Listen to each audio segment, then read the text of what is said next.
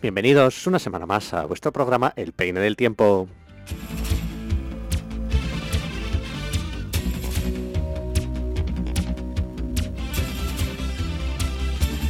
Bienvenidos a todos, bienvenidas a todas a Donostia Cultura y Ratia, El Peine del Tiempo, vuestro programa. Bueno, hoy os traemos, después de esta Semana Santa, os traemos las últimas noticias de nuestra ciudad, de Donostia. Hablaremos pues de la agenda cultural, hablaremos de las últimas novedades de la ciudad, de lo que va a pasar este fin de semana. Hablaremos también, me imagino que Agustín querrá hablar mucho de la victoria en la Copa de la Real Sociedad. Escucharemos también la mejor música, todo ello con Agustín Yerobi y Mikel Casuso.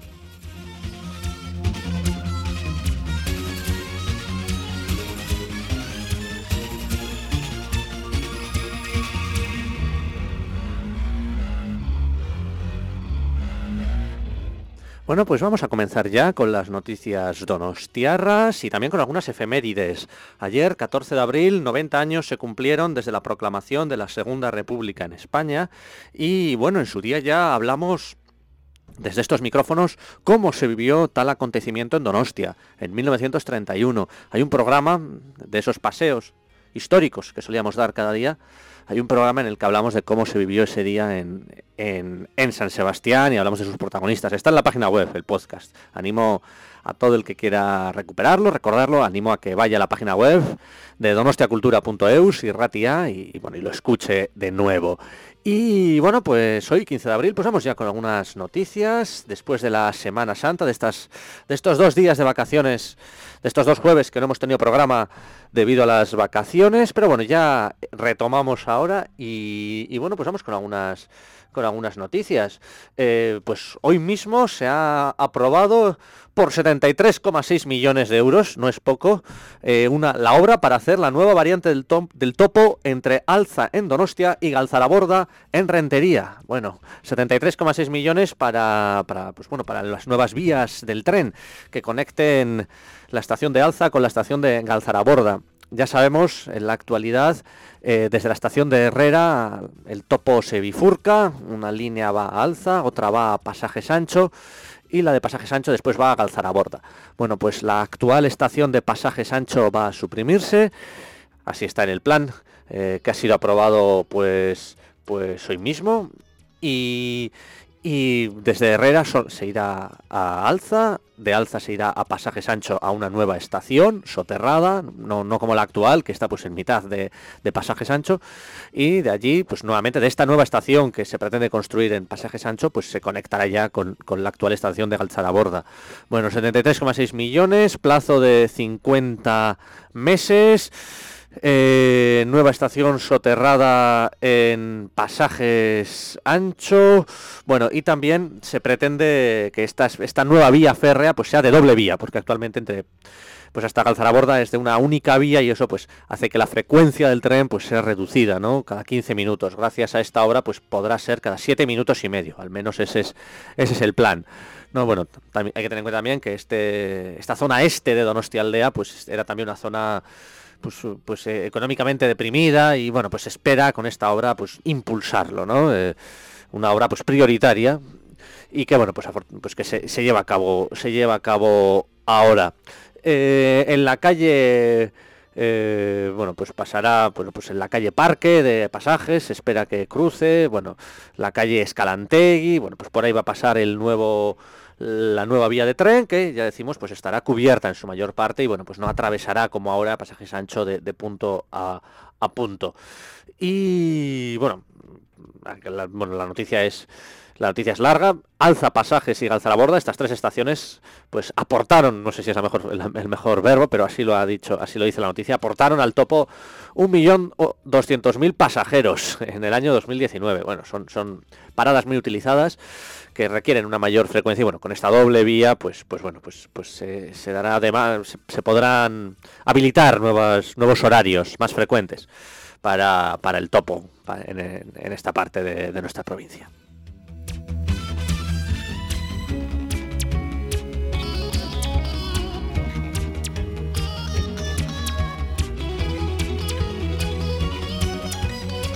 La decimoctava edición del Festival de Cine y Derechos Humanos de San Sebastián comenzará la próxima semana, entre el 23 y el 30 de abril. El 23 de abril se inaugurará, se empezará en el Teatro Victoria Eugenia, la edición número 18 de este Festival de Cine y Derechos Humanos de Donostia, organizada por el Ayuntamiento. Una película de Eric Barbier, Petit País, será la película que lo clausure el 30 de abril, y Masud Baksky con su película Yalda, La Noche del Perdón, será quien inaugure el festival el 23 de abril. El director Moncho Armendáriz y la productora Puy Oria recibirán el premio especial del festival y sus sedes, ¿no? ¿Dónde se proyectarán las películas, los cortometrajes de derechos humanos? Pues principalmente en el Teatro Principal y en el Teatro Victoria Eugenia. Alguna sesión especial en Trueba, en Tabacalera, pero Teatro Principal y Teatro Victoria Eugenia serán los núcleos de este festival de cine donostiarra, ya sabemos que además del Cinema al Día en Donostia se realizan más festivales de cine, el Festival de Cine y Derechos Humanos, el de Cine Fantástico de Terror, pues en abril, dentro de poco, tendrá lugar este. Además, 5 exposiciones complementan la programación del festival. Aunque el organizador es el Ayuntamiento de Donostiarra, pues la Diputación Foral de Guipúzcoa, Gobierno Vasco, y otras entidades como Amnistía Internacional, Gaitus, Os Racismo, ACNUR, CEAR, FISAHARA, más ONGs que también apoyan o patrocinan de algún modo este festival. 18ª edición, 36 películas se proyectarán de 19 países distintos, 22 largometrajes, 14 cortometrajes. Y una actividad bonita. 4,5 € vale la entrada. El próximo lunes 19 de abril a las 11:30 de la mañana se podrán adquirir en las taquillas del Teatro Principal, del Teatro Victoria Eugenia y a través de internet. Habrá también algunas sesiones gratuitas, invitaciones. Hay que adquirirlas también en las taquillas. Y vamos a hacer un pequeño repaso a la agenda. El 23 de abril ya lo han dicho, Yalda, La Noche del Perdón, y el 30 de abril la última película será Pequeño País. Entre medio hay Traidores, La Vida Secreta de los Árboles, Vidas Menores, A Black Jesus. Estoy viendo aquí toda la programación en internet. Bienvenidos a Chechenia, a Itamari. Un festival importante también, porque debido a la pandemia, al confinamiento, quizá supongo que las películas que se emitan en este festival reflejarán esta situación también, de alguna manera. Del 20 al 30 de abril en nuestra ciudad tendremos este festival. En cuanto a las exposiciones complementarias, hay una sobre Jane Goodall, primatóloga, activista ambiental, unas ilustraciones del donostiarra Asier Iturralde, un homenaje a esta primatóloga. Es también una exposición que se podrá ver. También hay una edición infantil y juvenil de arte y derechos humanos, con dibujos realizados por estudiantes donostiarras, más de 1000 obras. La exposición sobre Jane Goodall en el Centro de Cultura de Ayete, la exposición de los dibujos y murales de derechos humanos realizados por niños en el propio Teatro Victoria Eugenia. La exposición Amnistía Internacional Mujeres en Lucha muestra la historia de mujeres que arriesgan su libertad y su vida para defender los derechos humanos. Se podrá ver en la Biblioteca Central, en Alderrieder. La mirada cercana, Carmen Balbé. Una selección de fotografías de esta fotógrafa, Carmen Balbé, en el Museo de San Telmo se puede ver. Y la 5ª exposición en el FNAC, una exposición sobre sobre el agua potable, sobre la cuenca del río Segura, que tiene escasez de agua. También se podrá ver en el FNAC, en el centro de San Sebastián, ¿no? Estas son las exposiciones complementarias. Hay más actividades. Por ejemplo, en la cárcel en el centro penitenciario Martutene, ahí se organiza también una sesión de cortometrajes, una actividad paralela. Habrá también el 24 de abril a las 11 en el Teatro Principal una feria de recursos pedagógicos en derechos humanos y medio ambiente. Bueno, pues personas del ámbito educativo, bueno, pues pueden acudir el 24 de abril, sábado, pues al Teatro Principal. Habrá también algunos coloquios, pedagogía, derechos humanos. Bueno, pues tendrá lugar en el Antzoki-Zaharra, en el teatro, y también parte en el teatro, algunos coloquios en el Teatro Victoria Eugenia, el 24 de abril. Bueno, pues esta es la programación del Festival de Cine y Derechos Humanos que tendremos los donostiarras la próxima semana y la siguiente en nuestra ciudad.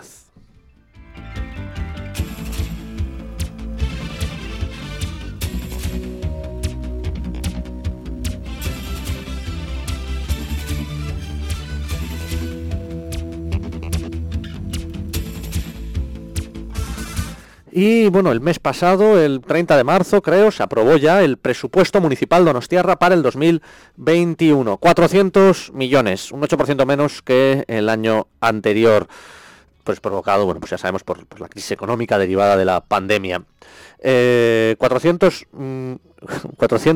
millones, 1.417 euros, es la cifra exacta. Bueno, pues vamos a hacer un desglose, ¿no? Pues, ingresos, pues 20% ingresos directos donostiarras, 1,4% impuestos indirectos, 25% tasas, 37% Fondo Foral de Financiación Municipal, me imagino que de la Diputación de Guipúzcoa, 3% ingresos de capital y 11% otros ingresos de capital, ¿no? Bueno, este es el desglose cada del ayuntamiento. Y el gasto, pues el 45% son gastos de personal, el 44% son gastos corrientes, 10% son transferencias y 0,6% son otro tipo de gastos. Bueno, pues este es el desglose que ha hecho el ayuntamiento. Pues un desglose menor que otros años, en que también hay una partida que se destina son presupuestos participativos, es decir, proyectos. Hace 2 años también se hizo, ¿no? Pues la ciudadanía donostiarra puede proponer proyectos, creo que está el plazo abierto ahora a través de la página web, y después estos proyectos son analizados por los técnicos municipales y después pues se puede votar, ¿no? Los donostiarras podemos votar a qué proyecto queremos financiar con nuestro presupuesto municipal, ¿no? Bueno, pues este es el panorama presupuestario de donostiarra no para este año, sino para el 2021.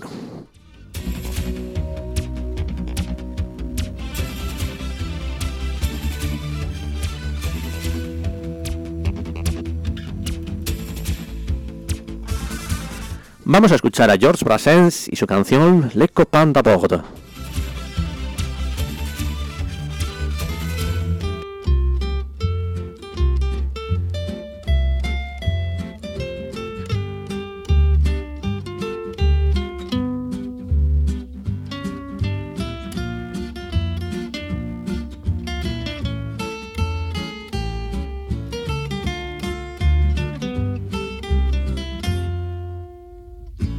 Ce n'était pas le radeau de la Méduse, ce bateau, qu'on se le dise au fond des ports, Il naviguait en père peinard sur la grand-mare des canards et s'appelait les copains d'abord, Ces fluctuates nec mergiture, c'était pas de la littérature, n'en déplaise aux jeteurs de sorts, Son capitaine et ses matelots n'étaient pas des enfants de salauds, mais des amis franco de port, des copains d'abord. C'était pas des amis de luxe, des petits castors et pollux, des gens de Sodome et Gomorre,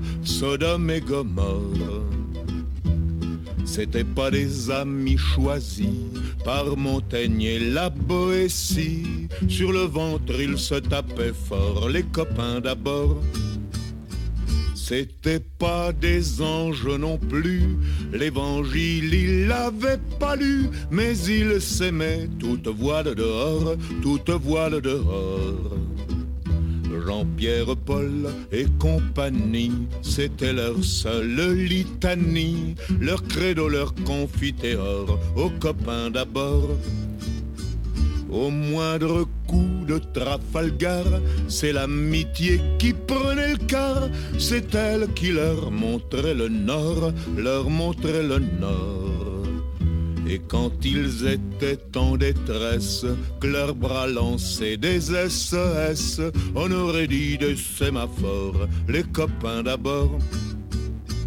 Au rendez-vous des bons copains, y avait pas souvent de la peine. Quand l'un d'entre eux manquait à bord, c'est qu'il était mort. Oui, mais jamais, au grand jamais, son trou dans l'eau ne se refermait. 100 ans après qu'aucun de sort, il manquait encore. Des bateaux j'en ai pris beaucoup, mais le seul qui ait tenu le coup, qui n'est jamais viré de bord, mais viré de bord. Naviguait en père peinard sur la grand-mare des canards, et s'appelait les copains d'abord, les copains d'abord.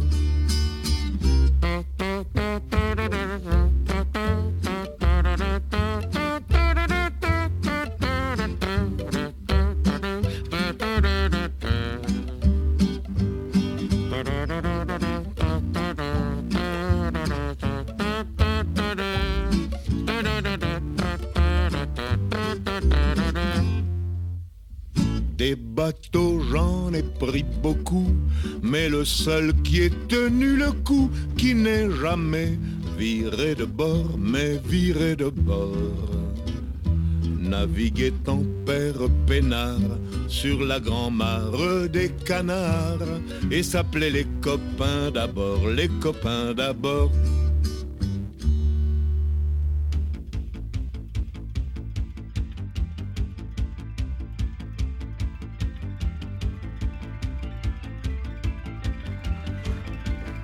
Bueno, después de escuchar a George Brassens, vamos con más noticias donostiarras. Y vamos, bueno, pues con alguna noticia más. En concreto vamos a hablar de la barandilla de la Concha. El ayuntamiento va a reponer 152 metros de barandilla de la Concha. 1 millón de euros va a costar. Bueno, es la fase 2 del proyecto de reparación. Bueno, ya sabemos que ya hace tiempo se sustituyeron, se renovaron algunos tramos de la barandilla de la Concha. Creo que hubo donostiarras, seguramente alguno nos está escuchando, que compraron su fragmento de barandilla. También he visto alguna hasta expuesta en algún balcón donostiarra. Bueno, se va por 1 millón de euros, se va a completar se repondrán las barandillas y además se contempla la barandilla de acceso a la playa. Se contempla renovarla, una barandilla especial inclinada de 8 volutas, la barandilla de acceso a la playa. Y también pretenden renovar la farola que cierra el paseo de la Concha en la rampa de Ondarreta. Esta fase 2, pues es el tramo de barandilla correspondiente es el de, pues enlaza el de la primera fase con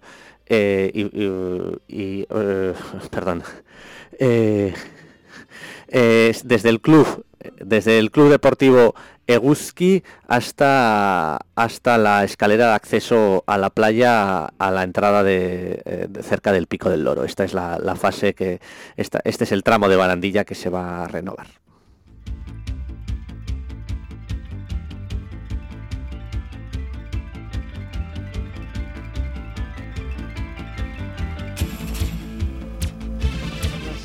Y bueno, vamos con más noticias y de la mano de Agustín. Buenas tardes. Buenas tardes, Mikel, y buenas tardes a todos los oyentes y radioescuchas de Donosti Cultura. voy a comentar una cosa que es curiosa e interesante a la vez, y es que, bueno, ahora en los tiempos que estamos y sobre todo de cara ya al próximo verano, pues es interesante saber las distancias, ¿Sí? para los que hacemos deporte, las distancias que hay en la playa de la Concha, nadando y también andando. Hay un... Sí, estas...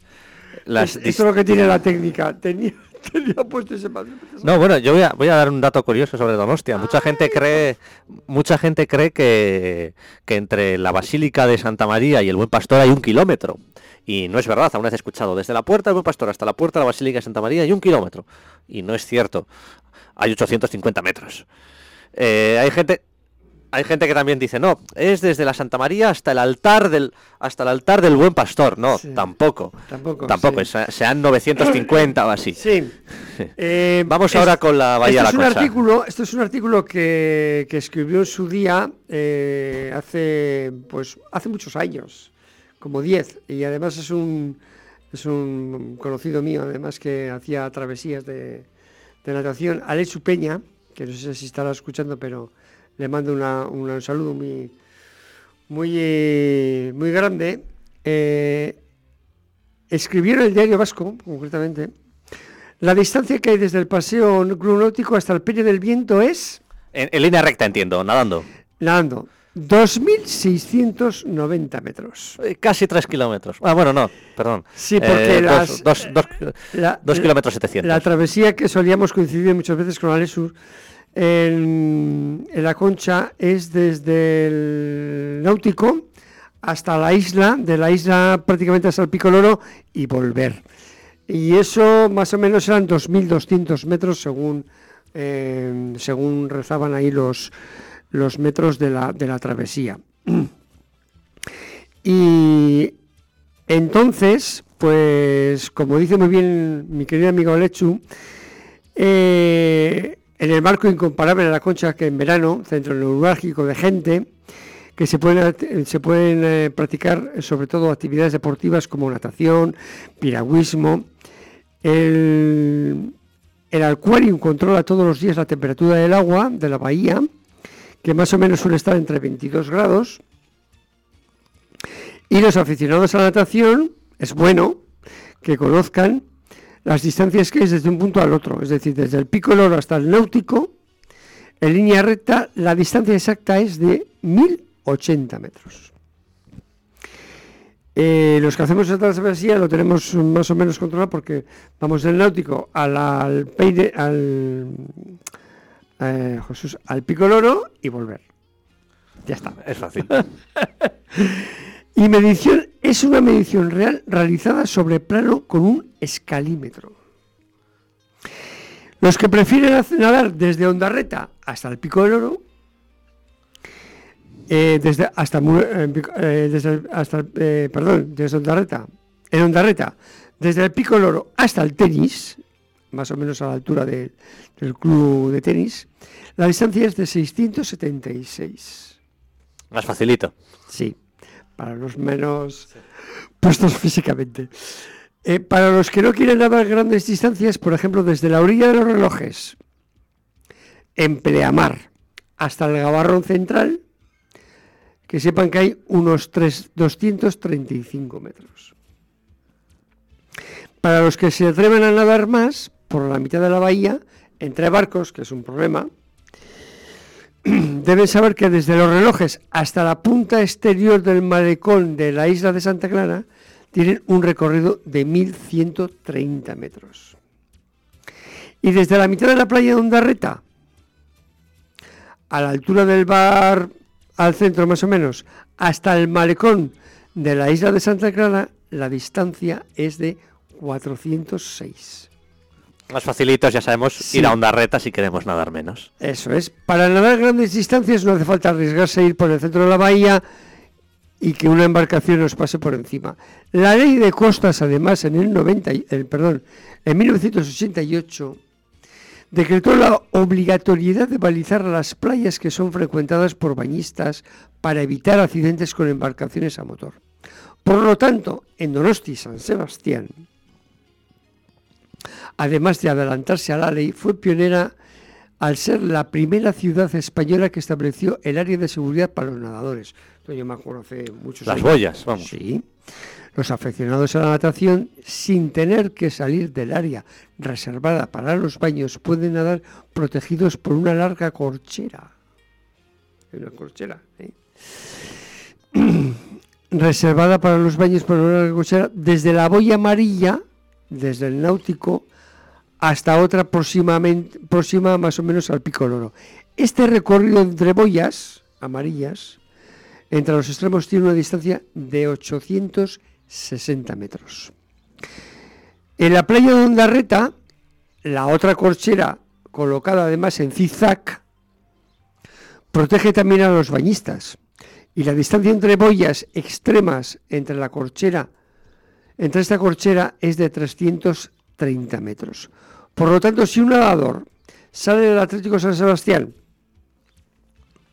nada 235 metros hasta llegar a la corchera, para seguir nadando en paralelo hasta la boya próxima del náutico, gira y continúa hasta la boya del Pico del Oro, vuelve a girar hasta llegar a la boya del Atlético San Sebastián y desde aquí hasta la orilla habrá completado 2.190 metros. Bueno, un buen recorrido. Prácticamente la distancia es similar a lo que comentaba de los 2.230 metros que va desde los relojes hasta la isla y regresa al mismo punto, aunque en este recorrido se corre el riesgo de ser golpeado por una embarcación, con lo cual se puede ir más seguramente.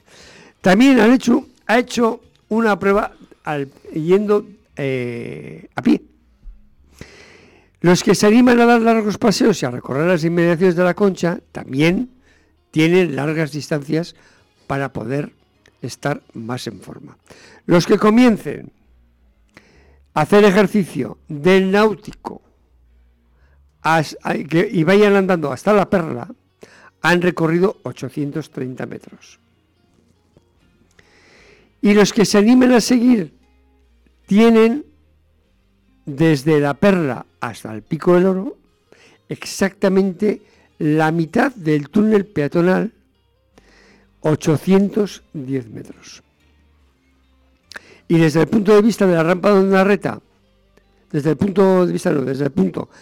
la rampa hasta la rampa de Ondarreta, en la parte de arriba hay 620 metros. Si todavía hay más ganas de seguir desde el comienzo de la rampa de Ondarreta hasta el Peine del Viento, y en la zona de los agujeros por donde sale el agua hay 430 metros. En resumen, si uno realiza todo ese recorrido desde el náutico hasta el Peine del Viento, la distancia recorrida son 2.690 metros, 2,5 kilómetros. ¿Qué te ha parecido? Bueno, pues me están entrando ganas de ponerme a nadar, pero bueno, habrá que esperar a verano. Hay que esperar a verano. Creo... Bueno, pues sí con traje, yo tengo traje. Y ya que estamos hablando de esto, creo que tenemos una noticia más sobre una piscina en el polideportivo de Alza, o las nuevas obras del polideportivo de Alza. Creo que es la próxima noticia, Agustín. La tenía, un momento que la encuentre. Ay, esto de la técnica. Vamos a ver.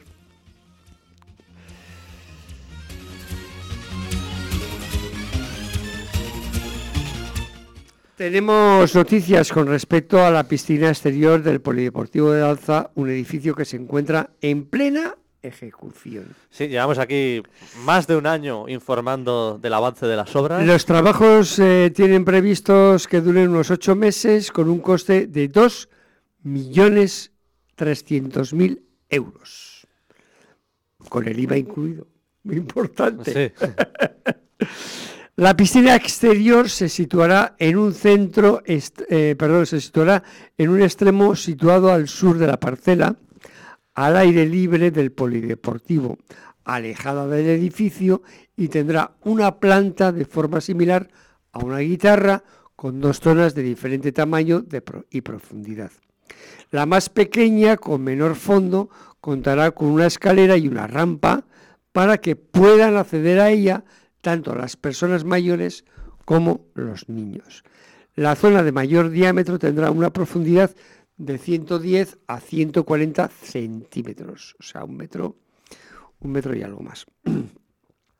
La forma del vaso, con bordes circulares, implica que será una piscina recreativa y no deportiva, no se puede hacer largos. El espacio libre que nacerá de la piscina y el edificio contará con 2 zonas pavimentadas y verdes, como el solarium. El espacio de las playas de la piscina exterior estará separado del resto del solarium por barandillas de 1,20 metros de altura, como expresa o manda la normativa. Habrá 3 puertas de acceso a zonas de piscinas con duchas automáticas y una pendiente del 2%. Junto a estas barandillas de la pileta crearán 2 superficies circulares que contarán con chorros de agua, para la buena circulación, para que jueguen los niños. La zona exterior del polideportivo de Alza no se situará sobre el terreno, sino sobre una plataforma elevada de entre 1,5 y 2 metros, o sea, 1,5 metros y 2 metros. La aparición del amianto de esta zona obligó a sellar el terreno y a crear una plataforma encima.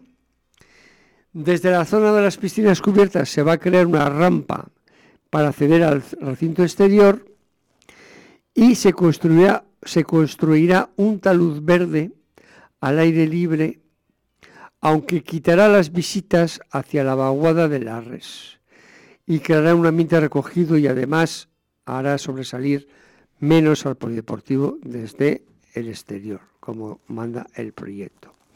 La construcción son en total de 10.500 metros cuadrados de superficie y 3 plantas que va a contar con gimnasios, piscinas interiores, canchas polideportivas.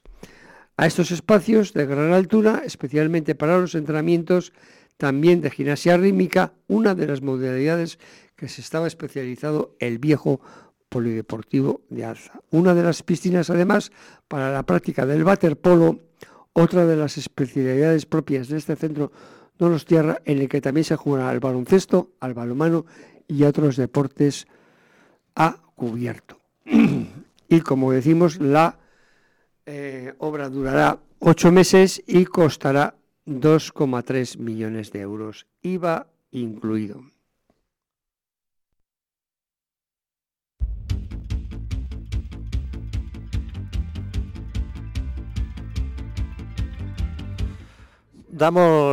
Hablando de obras, vamos a dar una muy breve, y es que la calle Iztueta se cerrará este fin de semana para demoler el vial, ese vial de Iztueta que están desmantelando entre Gros y Eguía.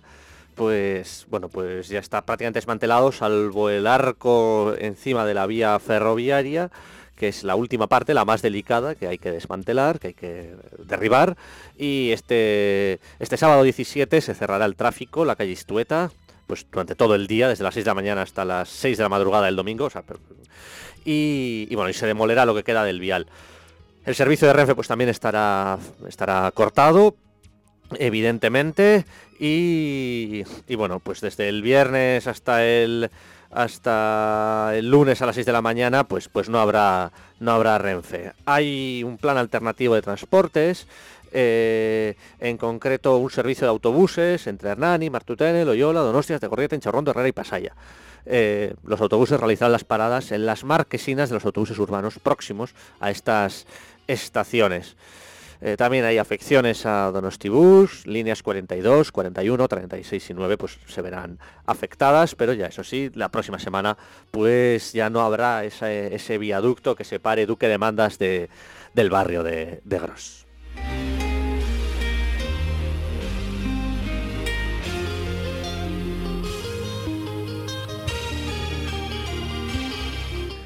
Y este sábado, 17 de abril, se celebrará al mediodía el mercadillo de segunda mano en la plaza de Aso, donostiarra, que tiene como objetivo dar otro uso a los productos y antes de echarlos a la basura. Bueno, pues ropa, juguetes, libros, etcétera. Pues las personas interesadas pueden acercarse y comprar los objetos en los puestos de la plaza de Aso, y si quieren vender sus propios objetos, pues pueden llevarlos pues entre las 9:30 y las 10 de la mañana a la plaza de Aso, a la propia, o pues a entregárselos a la propia organización, y al finalizar el mercado, pues a las 2 del mediodía, pues podrán acercarse y recoger el dinero, si se han vendido los objetos, llevárselos de vuelta si no se han vendido. Debido a la pandemia, bueno, pues no se pueden manipular los artículos, bueno, pues habrá ciertas medidas de desinfección, bueno, pues todo esto es evidente. En fin, si alguien también, en vez de vender, quiere regalar aquellos objetos que no necesita, pues puede acceder a la página nolotiro.org, o bueno, pues Emaús, Caritas son también asociaciones que también las aceptan. Entre las personas que realicen alguna compra se sorteará una comida o cena para 2 personas en el restaurante vegano Kilómetro Cero de Eguía.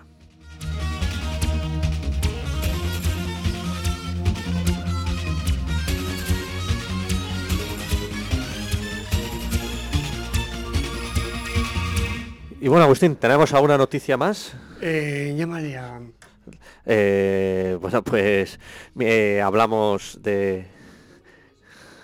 hablamos también, vamos a dar la noticia del túnel peatonal del apeadero de Herrera, que está cerrado en estos momentos, y es que se está reformando, mejorando esta estación, este apeadero de Renfe en Herrera. Antes hablábamos de la zona de Iztueta.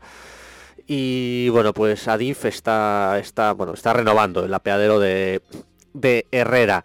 Así que el túnel bajo el apeadero estará transitoriamente cerrado, pero durante 12 meses. Y bueno, pues el trayecto alternativo pues es pasar a través de las plazas La Rerdi y San Luis Gonzaga. Pues dentro de un año, pues el túnel de Herrera se volverá a abrir. Ha causado cierta preocupación, debido a las obras que hace Adif en este apeadero, ha causado cierta preocupación, pues una preocupación ecologista, naturista, y es que hay un roble de gran valor, pues aunque sea sentimental, cerca de este apeadero de Alza, que cerca de este apeadero de Herrera, que está en riesgo de que lo derriben debido a las obras. Esto pues ha creado cierta inquietud en el barrio, y han pedido salvar el roble de Herrera, que bueno, pues que es apreciado, tiene cierta historia, y bueno, pues es un roble que está situado justo al lado del apeadero. No, bueno, pues no sabemos cuál es qué le pasará, pero bueno, los técnicos del proyecto están dando una vuelta a ver si se puede salvar este roble de Herrera. También se ha salvado, que en estas obras del túnel bajo el apeadero se ha salvado el escudo de Alza, el escudo del año 32 del antiguo ayuntamiento de Alza. 8 años antes de que el municipio se anexionara a San Sebastián, pues bueno, se ha conseguido que este escudo se proteja y se reponga una vez terminadas las obras. Y en cuanto al roble de la estación de Herrera, bueno, pues habrá que esperar para ver si el proyecto es reformulado y lo respeta, o si es talado.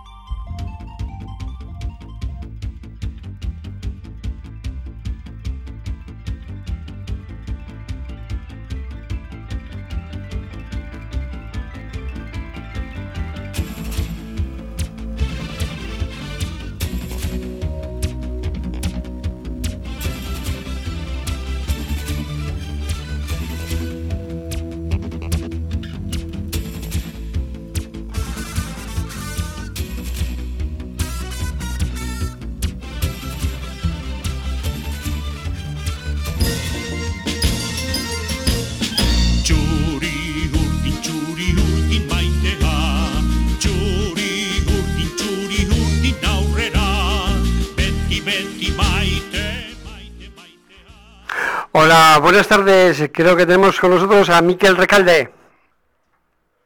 A ver. ¿Todo va bien?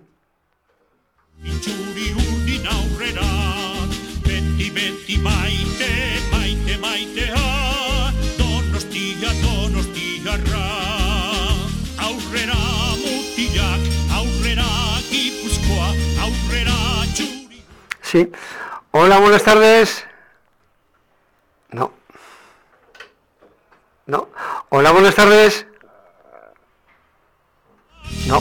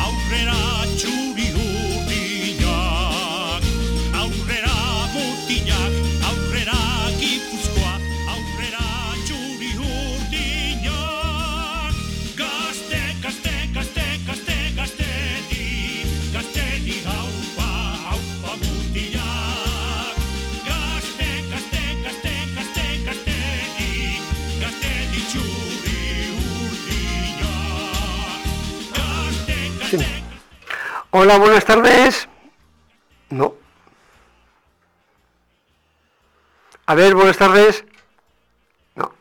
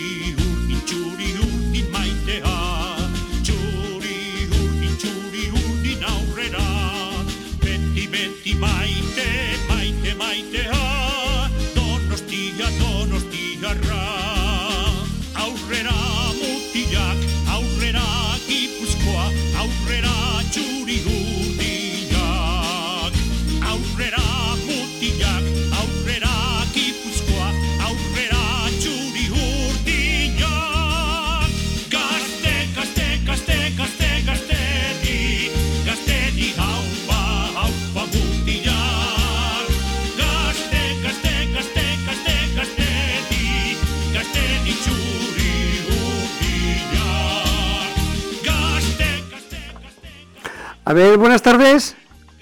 ¿Qué pasa, Agustín? Hombre, ya nos ha costado. Lo siento hacerte la espera, que hemos tenido un problema técnico aquí, ya sabes. Riguroso directo. Bueno, exacto. Así es la radio. Así es la radio. Tenemos con nosotros a Mikel Recalde, de Noticias de Guipúzcoa, para hablar de la Real Sociedad, que bueno, este año la verdad es que hemos cumplido de sobra, habiendo ganado el partido de la final de Copa, ¿no, Mikel? Sí. Hemos ganado el partido que había que ganar en 34 años. Una felicidad inmensa. Sí. Y nada, y las finales no se juegan, se ganan. Y sí, bueno, la Real. el partido competitivo. Sí. Y no jugar a lo que esperaba su rival, que este juego consiste en eso. Exactamente. En engañar a tu rival y sorprenderle. Exactamente. Y nada, yo creo que eso lo hizo la Real. La Real es cumplió los pronósticos, ¿no? La Real es mejor que el Atleti y ha ganado. Lo hizo a la perfección, además. Lo hizo a la perfección. Y bueno, fue una jugada prácticamente aislada, ¿no? Quiero decir que el partido realmente no tuvo mucho fútbol, pero Claro, tuvo ese puntito de... Al fallo, pues bueno, vamos a jugar al fallo y como Claro. lo normal es que tengas más acierto, si cuentas con mejores futbolistas, pues así se ganan los partidos, ¿no? Sí, y yo creo que a nuestros vecinos les costará levantar el ánimo después. Bueno, tienen un partido, un as debajo de la manga, que es este sábado, pero como lo pierdan, sí, pero bueno, se van a ir muy abajo. Este sábado no tiene muchas opciones. Bueno, el partido por autor... el Barcelona de Xavi y Iniesta. Ya, pero el Barcelona es mucho Barcelona en este momento, creo yo, para un Athletic Bilbao que ni siquiera le ganó a la Real Sociedad. Y con lo cual la Real Sociedad es más o menos un poco, digamos, de su nivel, pero yo creo que el nivel de Barcelona está en el momento está más que superior al Athletic Bilbao. Hombre, los partidos hay que jugarlos, pero yo lo veo un poco complicado. Y además, curiosamente, a los 3 días volvieron a jugar en Anoeta y quedaron 1-1. O sea que tampoco fue un partido... Bueno, yo creo que es difícil siempre ganar 2 partidos seguidos, con toda esa tensión, esa emoción, y sobre todo que la Real sí que llegó pues mucho más mermada que el Atleti, ¿no? Y bueno, el Atleti llegaba muy herido en su orgullo y Marcelino ya sabemos cómo es, y mira, alineó al mismo 11 que dispuso en la final de Copa. Exactamente. Tenía ganas de venganza cuando en verdad el Atleti no se jugaba nada y estaba a 10 días de disputar otra final. Entonces, pues bueno, parece ser que al final les importa bastante perder contra la Real, por mucho que... Sí. Eso les tiene que haber llenado del orgullo, además de siempre del equipo de cantera, de la filosofía y todas esas cosas que, bueno, al fin y al cabo ellos lo entienden. Nuestro derbi es el Madrid, tal, sí.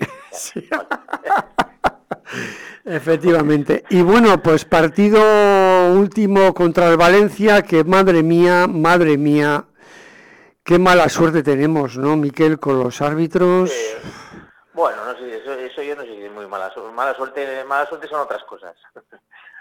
Sí, como dice un amigo mío... Creo que mala suerte es suerte con un árbitro con ganas de amargarte la tarde. Como dice un amigo mío, la mala suerte es de los tontos. Sí. No, es cuando un árbitro se equivoca tantas veces... y siempre al mismo lado. Es malo, se equivoca para todos los dos lados. Cuando se equivoca para el mismo, es que no es malo. Claro, porque además... Hombre, para mí el segundo penalti, yo creo que es penalti, es decir, que le hace falta. Le pisa. Es que el fútbol es contacto, es que claro. La cámara lenta y todo eso está bien, pero ha despejado clarísimo el balón antes. Es que... Ya, pero le pisa, sí. Pero bueno, a Ramos y al Madrid eso no se lo pitan, eso para empezar. Eso para empezar. Bueno, pues tenemos ahora partido el próximo domingo, si mal no recuerdo, a las 2 de la tarde. Domingo a las 2 de la tarde contra Sevilla. Que vaya partido, Mikel. ¿Cómo ves este partido complicado? Pues yo creo que es el partido más difícil que le queda a la Real hasta final de temporada. El único que en el que se va a enfrentar a un equipo que le precede en la clasificación. Exactamente. Y bueno, salvando el Atlético de Madrid. Un rival. Claro, queda el Atlético de Madrid, ¿verdad? Sí, queda, si quieres te refresco un poco la memoria, Sevilla. Sí, no, el Atlético de Madrid no. El Celta, luego está el Eibar, Huesca, Elche, Atlético de Madrid, Valladolid y Osasuna. Sí, bueno. Es que yo creo que tenemos posibilidades de estar en la UEFA el año que viene. Y el problema es que Sevilla llega muy fuerte en estos momentos, con una moral muy alta. Y me parece un gran equipo. Sinceramente son muy fuertes. Cuando empiezan a jugar un partido a la semana, pues me parece un gran equipo el Sevilla. Un gran equipo. Creo que es el que mejor... Es mal enemigo. Sí, además creo que es el que mejor fútbol está haciendo de la primera división, para mí. Bueno, y compite muy bien. y va a ser complicado, pero bueno, los partidos hay que jugar. Nosotros tenemos bastantes bajas importantes, pero bueno, creo que tenemos un fondo de armario importante también, y yo pues desde mi humilde punto de vista creo que podemos hacer algo importante el domingo. Sí, bueno, yo creo que también lo que no podemos pensar es afrontar este tipo de encuentros en la Noeta, aunque venga todo un Sevilla con una... Sí, yendo de inferior, vamos, sí. Negativa, ¿no? Claro, sí. Pesimista, vamos. Yo creo que, bueno, que el Sevilla sabe perfectamente que le espera un partido de perros. Por ir un poco perfilando la alineación, en principio tendríamos la defensa más o menos la habitual, ¿no? Lenormand, Monreal... Igual jugar con 3 centrales, ¿no? Ah, sí, con Zubeldia. Sí. A mí Zubeldia particularmente, bueno, tampoco entiende mucho el fútbol, pero a mí es que de central no lo veo a este hombre. Le veo más en... Zubeldia me parece un jugadorazo extraordinario. Sí, esa labor sorda que hace, la hace muy bien. Cumple en todos lados. Y cumple todo muy bien. Yo le prefiero el medio centro, pero también entiendo que el medio centro... En cuanto a la medular tenemos seguramente... Sí, en cuanto a la medular tenemos a Guevara, ¿no? Guevara, Zubimendi. Y a delantera tenemos a Guridi, que a mí me gusta. A mí me gusta. Y luego tenemos arriba... Pues igual, depende, yo creo que igual también apostará igual con esa línea que puse el otro día, con Carlos, estaban un poco por dentro, y Portu, pero yo creo que va a jugar más Januzaj más que Portu, creo que saldrá de titular Januzaj. Januzaj no va a jugar. Ah, ¿no? No, va a jugar Portu seguro. Pues yo creo que el otro día lo hizo bastante bien, cuando salió. Pero Januzaj lo hace bien cuando sale media hora, pero... Ya. ¿Qué pasa con este jugador que en principio todos los comentaristas deportivos, sobre todo cuando radian los partidos o cuando están en la televisión, siempre dicen que por qué este jugador no sale de titular? ¿Pero? Ya, pues igual es porque tiene que entrenar al mismo nivel que entrenan los demás. Claro. Yo creo que a este hombre le falta algo. Porque Imanol no va a tirar, siendo un jugador resolutivo y desequilibrante. Al no ponerle todo, será por algo. Pues muy bien, Mikel, pues muy bien, Agustín. Muchísimas gracias y nada, a ver si esta temporada vamos a jugar la UEFA, que creo que sí. Y nada, y a ver si por lo menos ganamos o empatamos el próximo partido con la Real. Con el Sevilla y bueno, pues ya estaremos la semana que viene. Muchísimas gracias, un abrazo y a Real. Vale, Agustín, un abrazo. Gracias. Nada.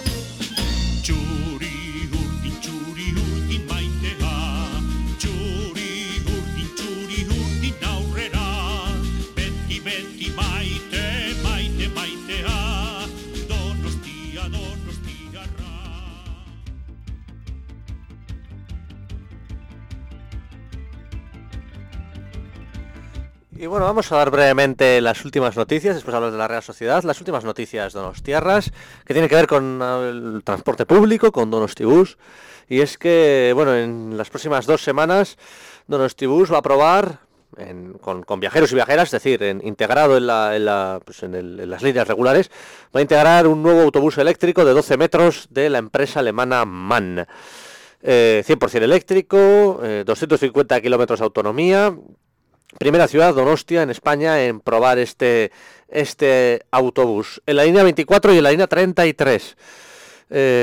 Bueno, actualmente DB dispone de 3 autobuses 100% eléctricos de 12 metros, de la empresa Irizar, y 50 híbridos de 12 metros. Bueno, pues al menos va a probar este autobús adicional eléctrico de MAN, pues en los próximos en las próximas días, en las próximas semanas. Y pues no nos vamos muy lejos, porque las cocheras de Donostibus en Ategorrieta también han sido ampliadas para que se puedan aparcar más autobuses.